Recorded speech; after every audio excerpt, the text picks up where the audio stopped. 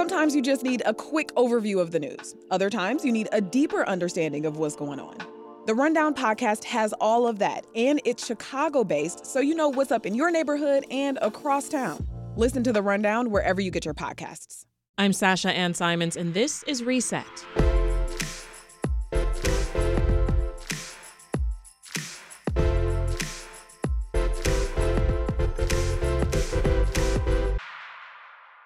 A genre-bending, brightly colored graphic novel tackles the archetypes of origin, parents, and home, and in so doing, tests your perception of what's real. I know it tested mine. Now, the book is called Monica, and it's the work of Daniel Clowes. This is his first graphic novel in 7 years. I started off by asking him how it feels to have this new book out in the world. Well, it's always a little uncomfortable. You know, when I work on these books, it's a very private thing, and I'm kind of just doing it for myself. And with every book, I think, well, this one is too personal, nobody else will understand it. So maybe I'll just print 5 copies and just give them out to my friends who know me really well. And, and then by the time I'm done, I think, well, okay, I guess I'll release it. But getting it out in the world, it's like, it's like sending a toddler off to college or something, or putting a 5-year-old on the subway by themselves. They're out in the world and unprotected. Yeah. They feel like a child very much. I think people who are super fans and who are very familiar with your previous work, I'm talking about Ghost World and 8 Ball, they'd probably be surprised to hear you say that. But I wonder what you want to tell people familiar with your work about this new book, about Monica. What should they know?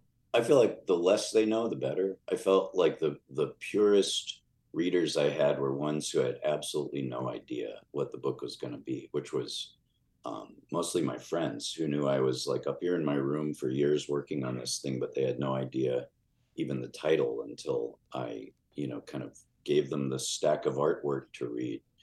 And I mean, the book is sort of designed for you to not know what it's about, not know what's going to happen. I mean, very basically, it's a cradle to grave story about one woman named Monica, and it's sort of the way she perceives her life from birth to possibly death. I don't want to necessarily say that's the end. Yeah.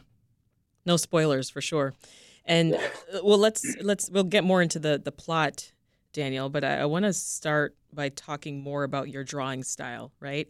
I've seen it described in a few different ways. And of course, a lot of it really matches what I was seeing in this book. I've seen folks say, it's simple, it's somber. They've talked about the surrealist, imaginative aspect to it. Would you say that that's accurate? I mean, how would you describe your drawing style? I feel like if you can describe your drawing style, it's too much of a style. You're sort of leaning into something that's possibly not pure. I mean, to me, the way I draw is really just the way I see the world, which is sort of filtered through old comics that I read when I was at a formative age, 2 or 3 years old. But also trying to just transcribe reality as it exists in my head. I'm gratified when people say the drawings are simple, because they're very, very complex to me. They're very thought out, and I spend a lot of time trying to clarify things and make every element in the drawing thing that matters. Something that you can get information out of, or maybe that links back to something else in the rest of the book. So I'm glad people don't say, oh, it's too muddy or complicated or busy. Yeah, and this surrealist element that I was talking about in your work, the way that you dream up characters and sketch them, I'm thinking specifically back to Like a Velvet Glove Cast in Iron. Is that coming from your own dreams? What inspires that? Yeah. I was trying to capture that feeling of a dream that isn't, it's it's not the way, if we were to make up a dream, you can always tell, but there's something about actual dreams. They're kind of divorced from any of our filters. There's no super ego, no morality laid on top of our dreams. They just exist as pure impulses, pure events. And so to get that across in a book it's that, the image of carrying a lit match through a wind tunnel. That's really what I'm trying to preserve, the feeling that I felt when I woke up the morning of a dream, and had that uncanny feeling that I was not in reality anymore. Trying to bring that through into the art, and then therefore maybe the reader also picks up on it.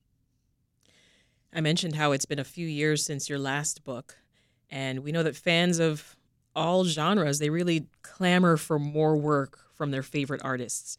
So do you experience that pressure then to create? Yeah, at my age, I sort of feel like that I just work as in a way that is not conducive to cranking out the books every few years. I also feel like a lot of authors seem to have a book or two every year, and then I always feel like, why don't you just hold off and do one great book instead of 5 pretty good books? So that's been my impulse, and I've gotten slower as I've gotten older. I've always made things more difficult for myself. I always imagined I'd get older and I would simplify things and find techniques to make it so I could just sort of breeze through the books. And in fact, I've gotten more pleasure out of making it much more complicated than it really has to be, and kind of going into the deep recesses of the panels and getting everything out of it that I can. Mm-hmm.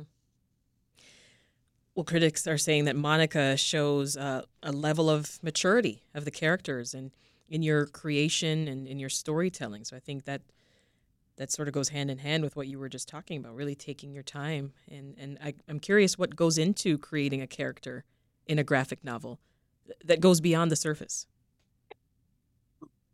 Yeah, it's an interesting process.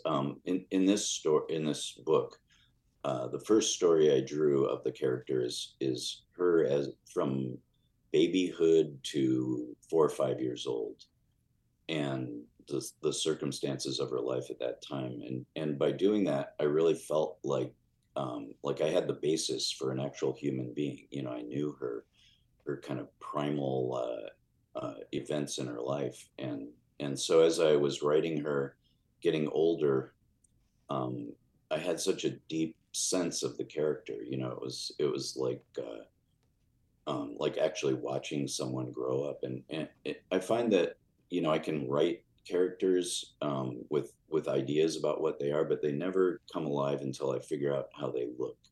I have to draw them and kind of see how they move, and that a bit of that is beyond my control. I try to make them look a certain way, but they tend to become themselves. It's like the words and the pictures kind of merge in this way that's Interesting.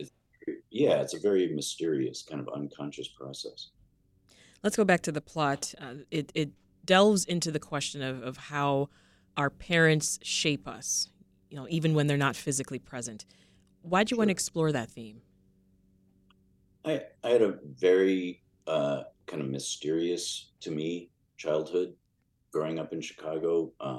My parents were divorced when I was very young, and neither of them ever wanted to talk about those early years. And I kind of just grew up not thinking about it. And then, having my own child, it made me, kind of examine that period of my life. And I wanted to kind of capture the way it felt to be, the child I was. And so through Monica, none of the events that happened to her are the same exact things that happened to me, but it felt very similar. And I wanted to just kind of explore that. And then during the process of making the book, my mother died in Chicago, and I really was put in her position, Monica's position, of trying to kind of piece together what her childhood had been like through very random sources, almost like like a episode of Columbo or something, where it's piecing together clues. Mm-hmm. Um, and so the story and my life kind of merged into one at a certain point. I see. You mentioned the word busy earlier when talking about some of your work.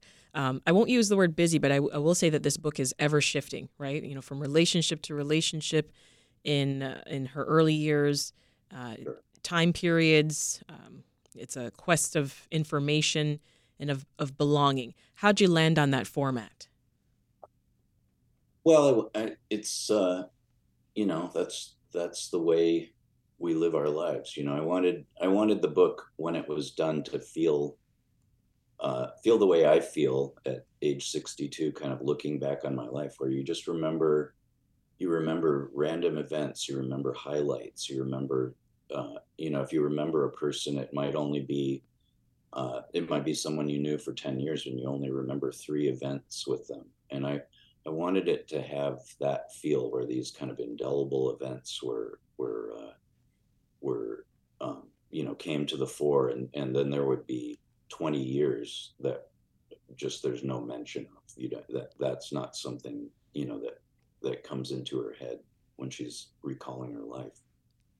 So, Daniel, at one point, Monica joins a cult to get information about her mother. She's prepped for this and is ready when cult members ask her questions about why she's interested. And at that point, she says, "I know I belong." Do you think true belonging is possible? That's a very good question. I mean, I think of this book in retrospect. When I start a book, I'm not quite sure what it's about, and then it all kind of comes together as I'm working on it.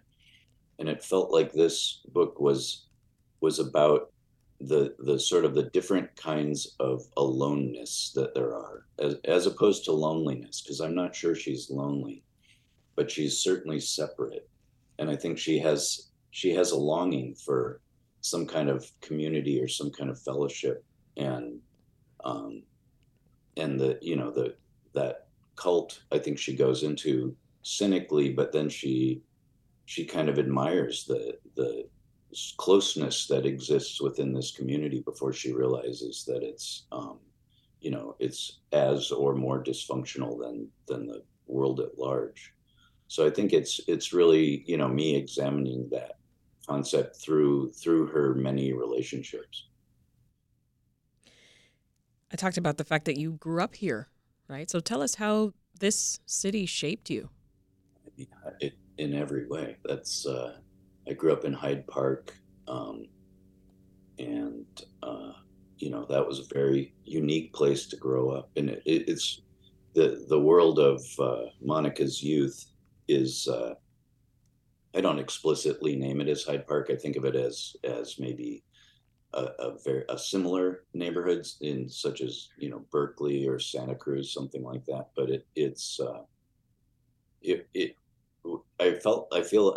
I was born in 1961, and I feel like I got to see a glimpse as a very young boy of the old world that Chicago was. This sort of almost the world of the early 20th century was kind of still present at that time, and then everything shifted. In the summer of love and that whole era of the late 60s, everything shifted so seismically that it was very jarring for a kid who already lived in a very chaotic world. The ending of the book, that's also a cliffhanger, right? So we won't spoil it. We won't spoil it for folks. I do want to ask you, men, though, they're mostly absent characters. And, Monica's mother is portrayed as a chaotic, restless destroyer that shapes Monica's life. I'm curious about your decision to do that. It's the characters almost aren't a decision. They just emerge. When I first began the book, I wanted to do a story about the character that Penny, that's Monica's mother. That was my first impulse for the book. And I thought, who would narrate this story? I wanted there to be a narrator. And I thought, well, it should be the baby that Penny has. And then all of a sudden that baby became the main character. And it was almost like I didn't set out to do that. It just emerged in the years I spent writing it. So in between the long chapters with Monica, you include these self-contained narratives.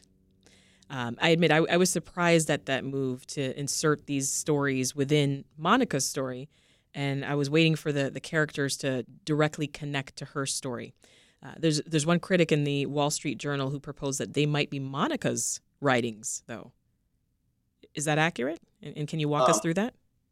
I don't like to reveal my intentions behind anything, aside from what's in the book. But yeah, that's certainly a very valid thought. I mean, I want people to be able to read it. My goal was for people to finish the book, just read it straight through. And then when they were done, to be able to go back, sort of start over again and read it in a different order, trying to kind of piece everything together. And now, since it's been out a month or so, I have people who've read it 7 or 8 times, and they say, "Oh, it finally came together for me." So is that the goal? I'm always trying to create books that I would want to read. That's whenever somebody asks me advice, what should I do? How should what's your advice for an artist or a graphic novelist? I always just say, don't do something that you think other people will do. Try to think of what would you most want to buy in the comic book store and make that.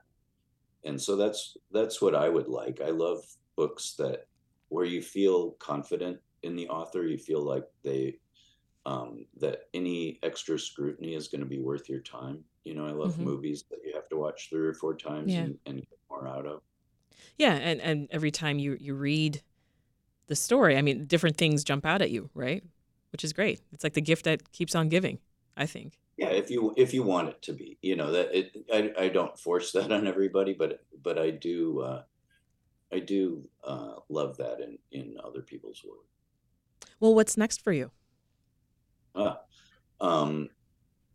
got some ideas. I'm still sort of in the world of Monica until I'm done talking about it. And when I'm still talking about a book, it's still kind of living in my head.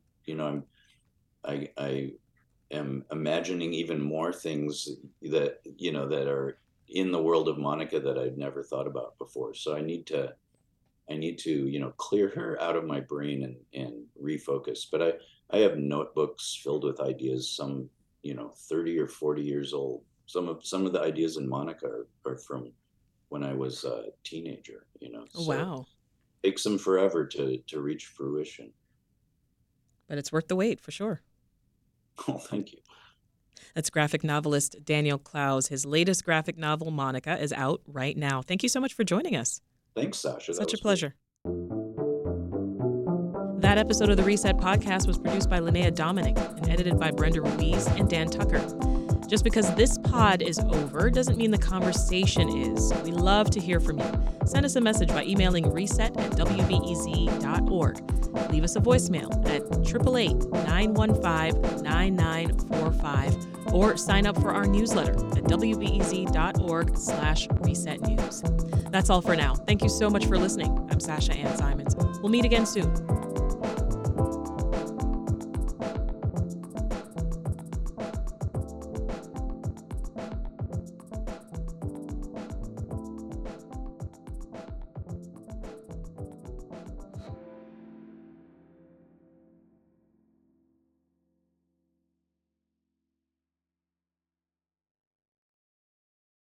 At a time when information continues to come at us faster and faster, sometimes you need to hit pause and rewind.